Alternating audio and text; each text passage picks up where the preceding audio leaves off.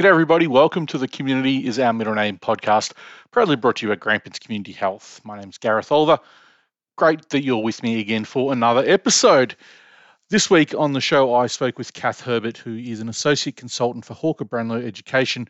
And Hawker Brownlow Education and Kath go to various community health organisations and other places, schools, what have you, businesses, and do training called Bridges Out of Poverty, which, as the name suggests, is about teaching people a little bit about how to assist people to get out of poverty, the poverty cycle, and what poverty actually is. And I think you'll find by listening to this podcast that what most of us think of poverty, or what we think poverty might be, the stereotype of someone who is living in poverty may not necessarily always be the case. And there are many factors that can lead to poverty. It's not just about how many dollars you have in your bank, although that obviously does play a big part.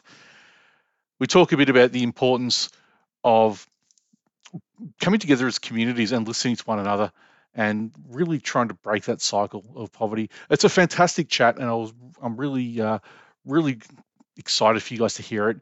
I'm hoping to get Kath back on again to speak a bit further about poverty in future episodes.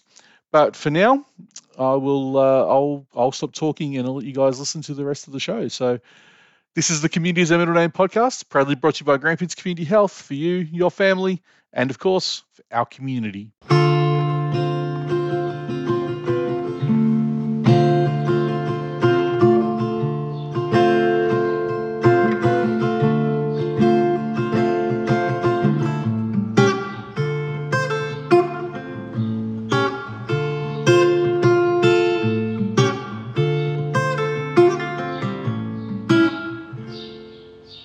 Kath Herbert is with me this week, and Kath is an Associate Consultant for Hawker Brownlow Education. And Kath, thanks for coming on the Community is Our Middle Name podcast.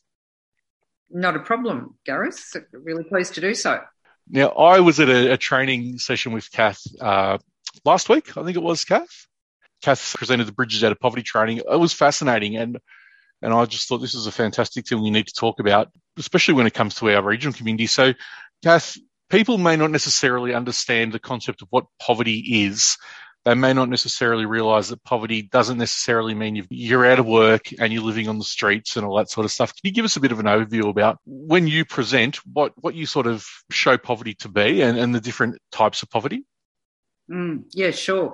I think a key thing is when I get invited to go to different communities and different places, often there's people have got poverty under a blanket sort of, and it's something they don't want to necessarily address or see.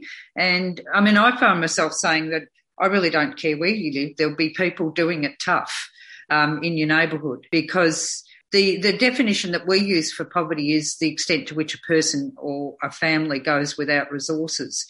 And we're also very strong on money's just one resource.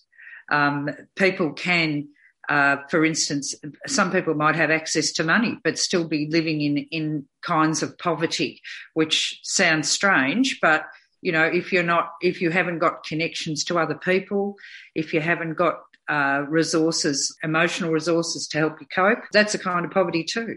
But in the main, we're talking about economic vulnerability, which more Australians are experiencing. I think from memory, from your training last week, I think you said it was about 3 million Australians are living in some form of poverty.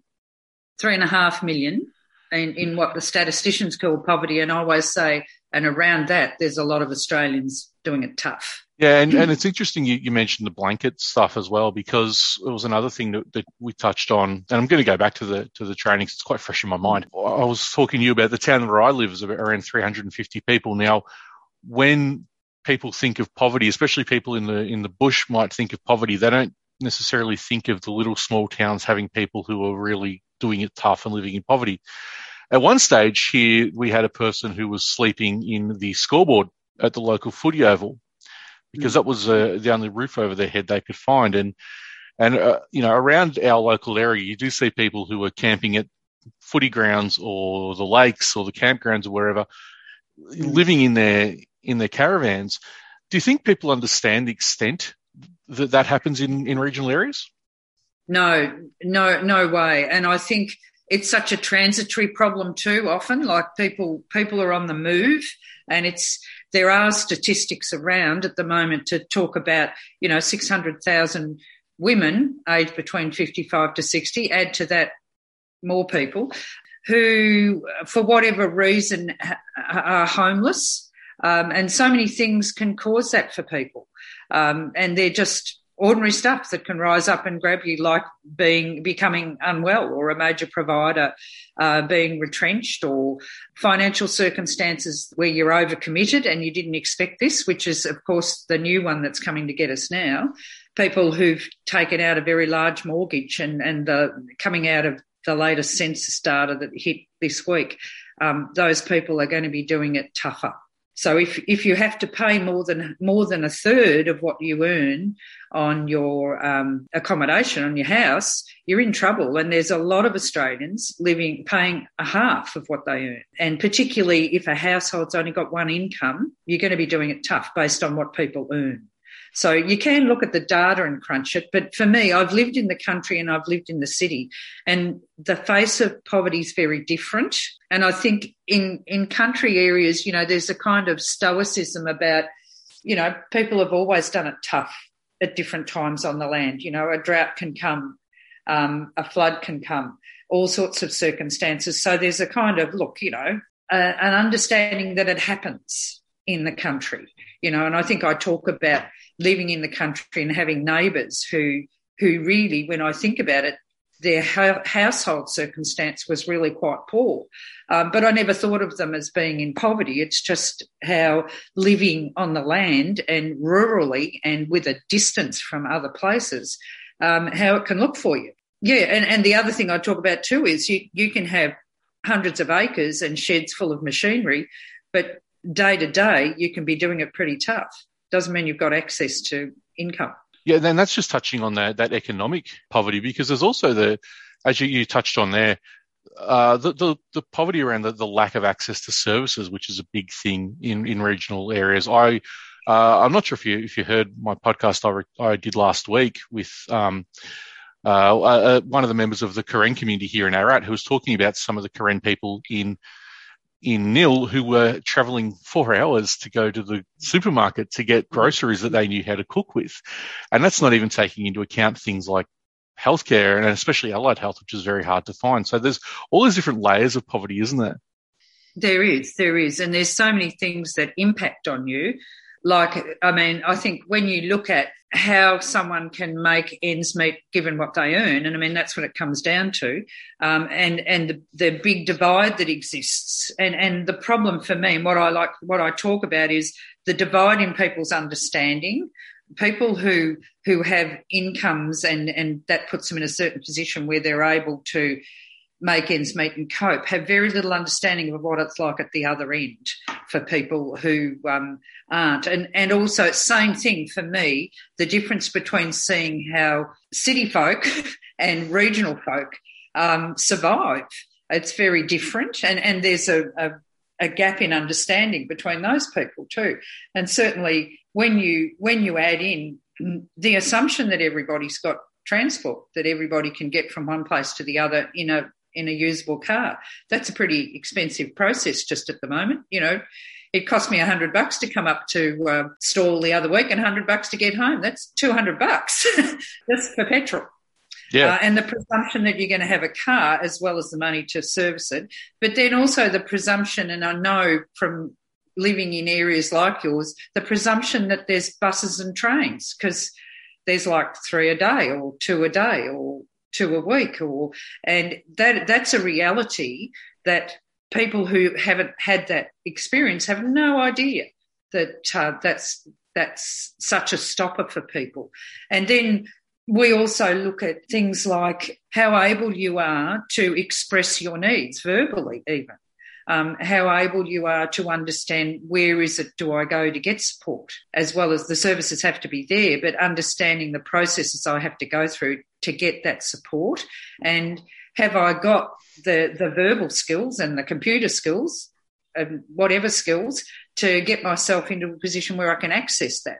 And for a lot of people, they haven't. Like, that's another statistic I talk about, that 48% of Australians aren't literate, aren't functionally literate in terms of being able to thoroughly understand how to read documents, fill them in, send them off, whatever.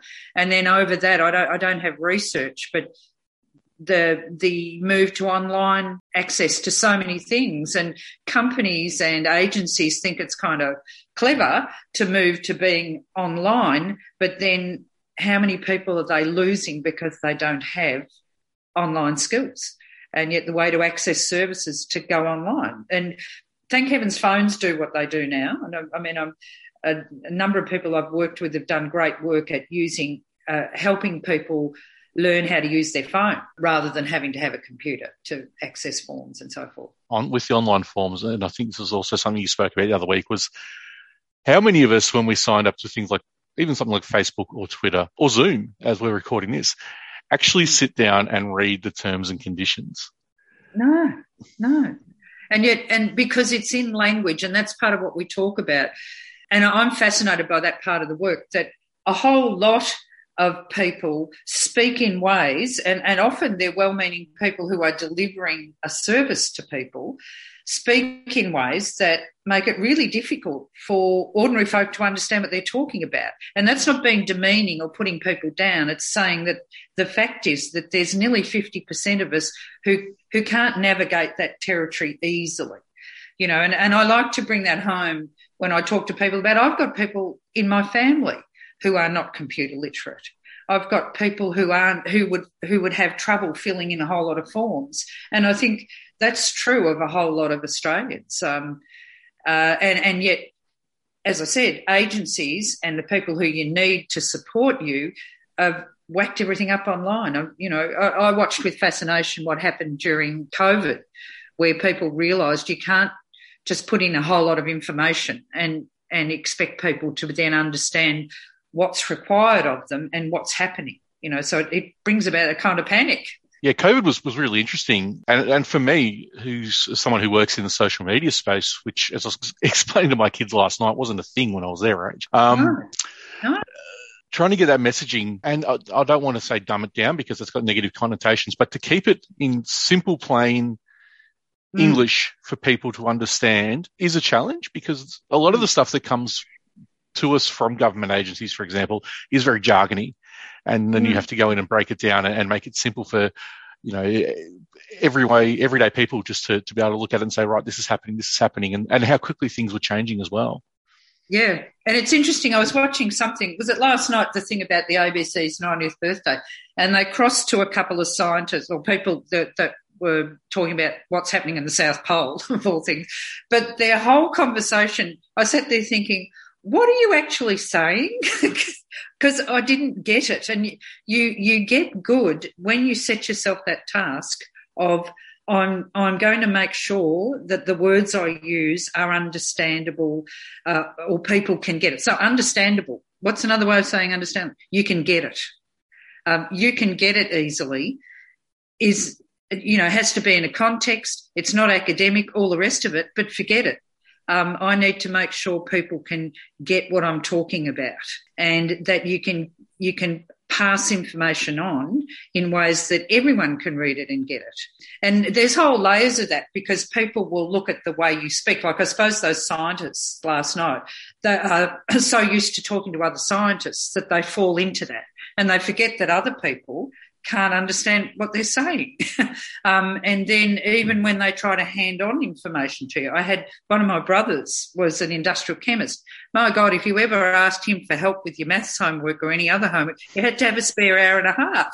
And half of it went whoosh, because how we use language and how we talk to each other is, to me, a big part of what I talk to people about being careful that you're not being condescending and putting people down, but you're able to swap over to another way of talking to make sure people got what you were talking about. So being able to say to somebody, so do you get that? Instead of, do you understand all the ramifications of what I just said? You know, it's both ways of saying, do you get that? Yeah, and like you said, I mean, if you walked into a lab at a university, the language would be very, very different if you walked onto a building site, for example. I think that's something that people don't necessarily think about. No. Kath, just to change tack for a minute, how'd you get into working in this field? Well, I was a secondary school teacher for 30 years. It's where the grey hair comes from, I always say. But I loved it and got very involved towards the end of my career in professional learning for teachers. And very early in the day, I think we were doing the You Can Do It program, which is which when you look at it has got great ideas, but it's frightfully middle class. It presumes a whole lot of things about families and kids' access to being able to do things. So that was when I met Dr. Ruby Payne for the first time. She actually came to Tasmania and I did the training, and that was like 20 years ago. And an amazing woman, and with my teacher hat on, a really good educator who was really practical and talked about what kids and families needed how they needed you to be able to explain yourself and to connect with them and to understand them. And then out of that came the Bridges Out of Poverty work. So I for a while I tried to keep my teaching going as well as doing this, being a consultant, because it changed how I taught. It changed how I talked to people. It changed so much about how I wanted to help schools organise, because that was my expertise.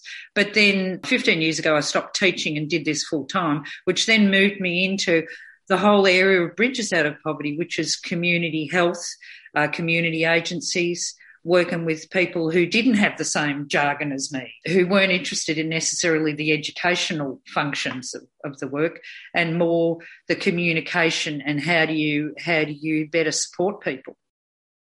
So that's been fascinating. I've got to go to remote Indigenous communities. I've been all over Australia, from Western Australia to in Queensland and into Tassie, etc. So it's been a hell of a ride because I get to go to places, some of them in very real need.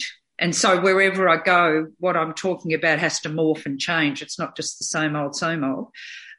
So that's quite a challenge, and I've really enjoyed that. You and I spoke the other week about some of the poverty that we see in some of the remote Indigenous communities, because I worked in the Northern Territory for a while, and that got me out to some of the remote Indigenous communities out in Arnhem Land. And for me, as a kid growing up in Ararat, I saw things that I didn't think I would see in Australia. Yes. Some of the levels of poverty. It was a real eye-opener, a real shock to me. Do you think people, especially people sort of in the southern parts of the country, where we're probably a bit more sheltered about what's happening in some of the Indigenous communities especially up north, really grasp the concept of just what level of poverty you might see up there? No, totally not. And there's a guy on the BBC who visited Australia, and he tends to go to the thorny ends of places. I should have his name in my head, but I haven't. And when he came, he went straight to the Aboriginal communities, and there was quite an uproar about, well, that's not representative of Australia.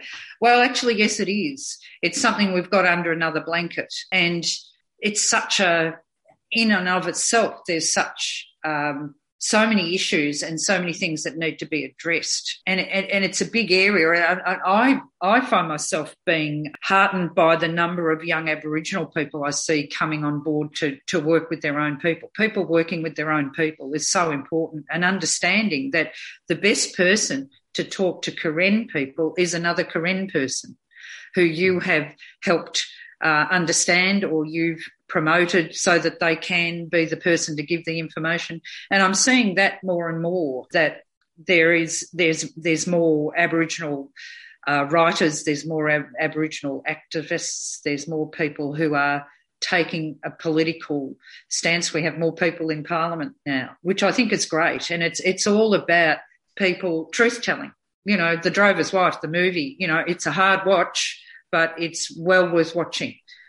Because it brings home, there's a whole lot of things we've got under blankets, and poverty is very much one of them, because it's something we'd rather not have, and we know it's over there somewhere, but we don't look at it. And I think that's what happens. The more remote you are, the less people actually understand. And, I worked in New South Wales, and decided, my husband and I did a bit of a road trip to get there. And the first thing I said was, politicians need to drive into this place, not fly into it.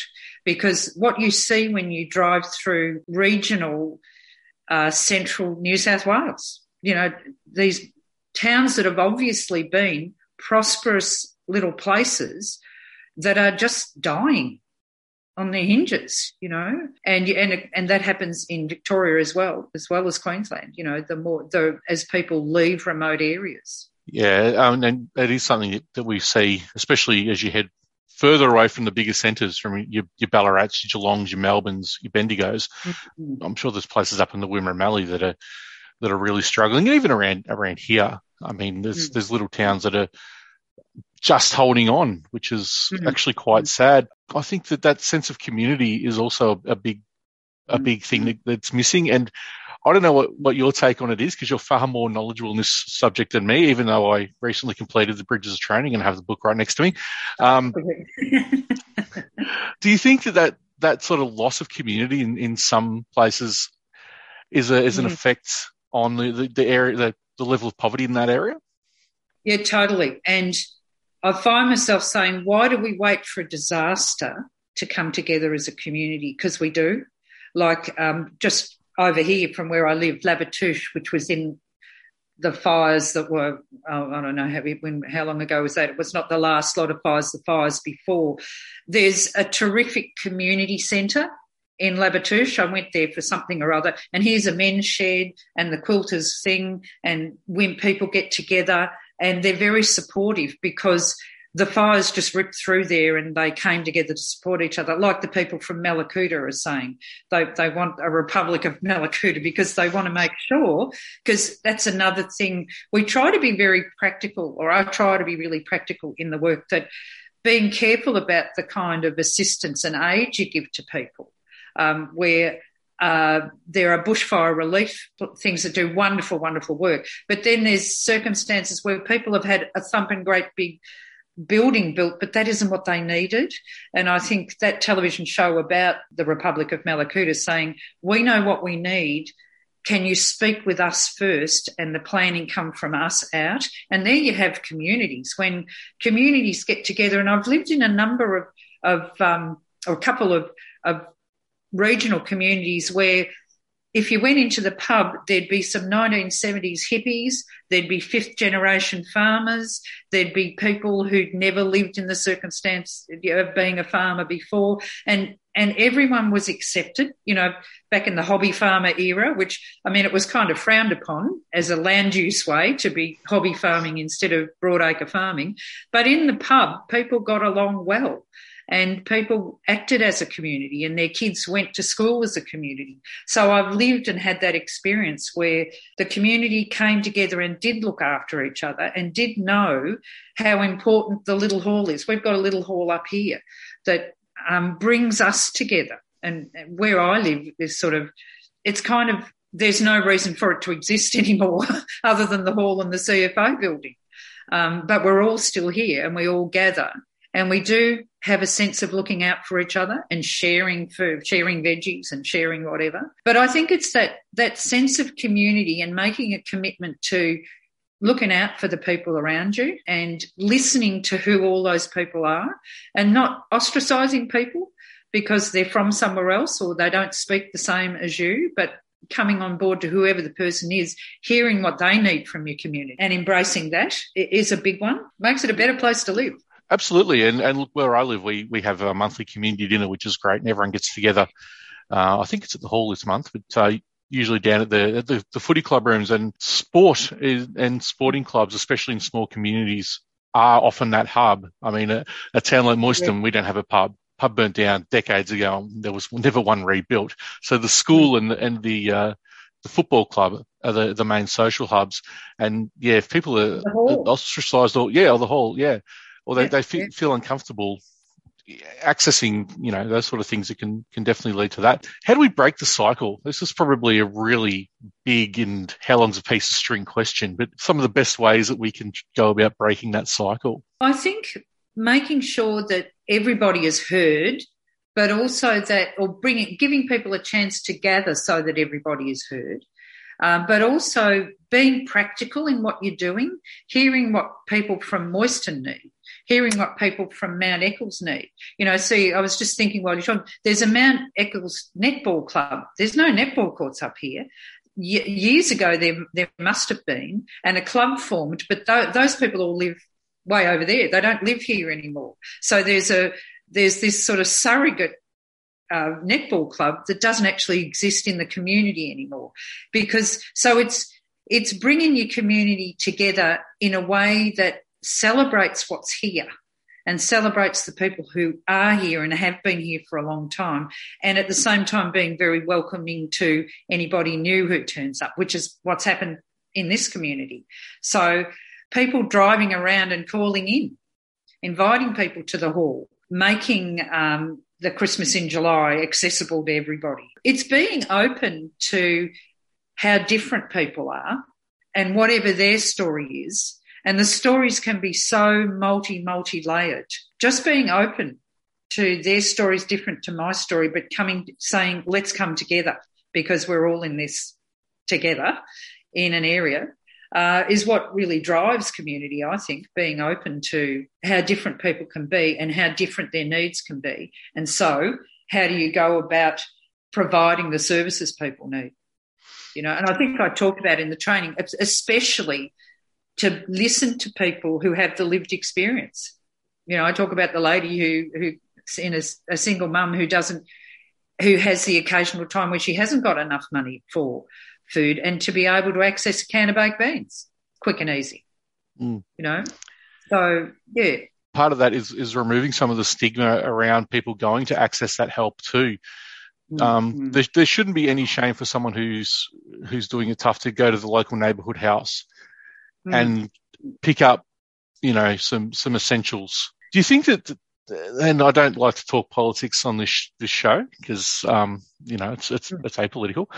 Do you think that politicians of either stripe really understand and really hear what people are telling them? I mean, we had politicians recently who said, if you want to get a better house, go get a better job, as if it's that simple. Well, my work talks about your economic reality, and the fact is there's an economic reality that is $200,000, $300,000, $400,000, $500,000 a year, and there's an economic reality that's $20,000, $30,000, $40,000, $50,000 a year, and there's a divide in understanding. And I think the difficulty is that education and power is stacked at one end of that understanding, and there's a big gap, like a politician saying I can survive on $40 a day.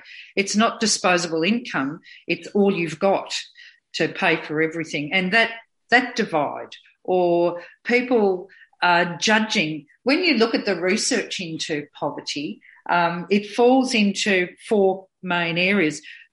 The first one being the actions of individuals, and that's what people hone in on often. It's what media and some politicians will hone in on. What's an individual doing that's putting them into that circumstance? Then the next area of research looks at what's happened economically in an area, in a community like Moyston, like what sort of crops are grown, what's happening economically in that town that impacts on people's well-being and their capacity to be able to live well. And then there's exploitation, which is a huge area in Australia that goes undercover. The amount of money that is accessed by people from dodgy lenders, the amount of advertising on daytime television that makes dodgy lending or gambling seem like a good way for me to get what I need. And it's quite insidious. And so there's a whole area about exploitation. And then there's a whole area that sits with the politicians and the kind of policies that make decisions on people's behalf. Like often when I talk about food security, people are shocked to realise that the big supermarkets have A, B and C grade supermarkets. The A grade supermarkets are in wealthy suburbs, and then there's B and C. And they still have product, but the product isn't as good, and the product is often dearer in areas where people are doing it tough than it is in areas where people aren't doing it. So there's those kinds of, how can you have laws like that? How can you have laws that allow people to be dodgy lenders of money, to predate, to be predatory on the very people who need the most help? And they're there, payday lenders and cash converters and people like that. Yeah, even in places like some of the big electrical chains who interest free for Yes. X amount of time, but then they don't tell you how much the interest is going to be, or they do in very small, very tiny fine print. The stuff you don't read. I accept that. Terms and conditions. Yep. And that's an interesting one to bring up because if somebody takes on a dodgy loan because they need $3,000 in a hurry and there's no way they can get it from anywhere else. So the area of research that impacts on that is exploitation, possibly what's happening economically in that person's community. But when people think and talk about it, or it's on them, it goes straight to the individual action. That person chose to take out a dodgy loan. What were they thinking? Why didn't they? And so my work gets people to consider why the person took that dodgy loan and the tyranny of being in, I need to be able to feed my kids. I need to be able to put a roof over their heads. I need what I can't always have. So I'll take that on because I want it solved for myself now. And people don't understand how difficult it is when you've got a lot going on for yourself.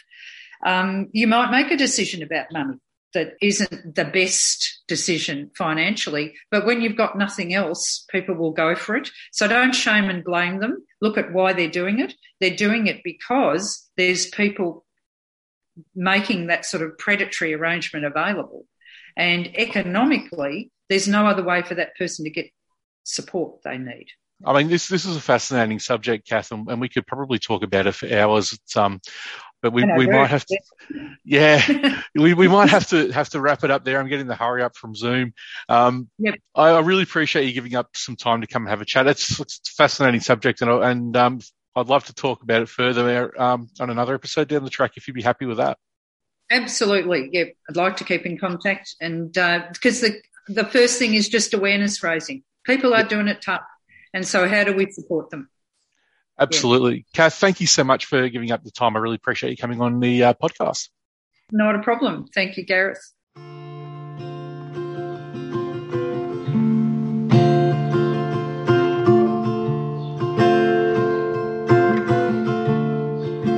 Thank you once again to Kath Herbert for coming on and talking about poverty. And I said, hopefully we'll be getting Kath to come back and do another few episodes and really delve deep into this fascinating subject that, as you heard, touches over 3 million Australians, 3.5 million Australians, which is just mind-boggling. I was stunned when I heard that a few weeks ago. So really interesting topic. This podcast is the Community is a Middle Name podcast, and it's brought to you by Grampians Community Health. Grampians Community Health offers a wide range of services across Western Victoria, servicing the following local government areas: Northern Grampians Shire Council, Ararat Rural City, Horsham Rural City, West Wimmera Shire, Hindmarsh Shire, Yarriambiack Shire, Bull Oak Shire, Southern Grampians Shire, Pyrenees Shire, and Central Goldfields Shire. Services available from Grampians Community Health include alcohol and other drug support, carer support, family violence support, gamblers help, aged care and community support, including NDIS support coordination and plan management, mental health services, counselling across a massive wide range of areas, and so much more. For more information, give us a call, 5358 7400, Monday to Fridays, or hit up our website, which is gch.org.au. You can also visit us on site in Stawell, Horsham, and Ararat. Don't forget to follow us on social media. We are on Facebook, we are on Instagram, and we are on Twitter. So search for Grampians Community Health on Facebook or type in facebook.com/Grampians Community Health. Our handle on Instagram and Twitter is at GCH all one word. And you can see what's happening in the world of social media and in the world of GCH.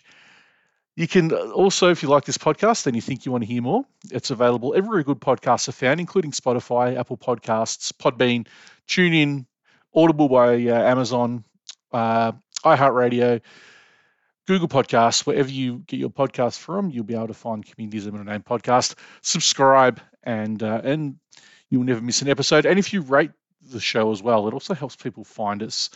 And feel free to share any episodes, anything you think people might get something out of listening to in amongst your circle of friends or on your own social media. We're definitely cool with all that.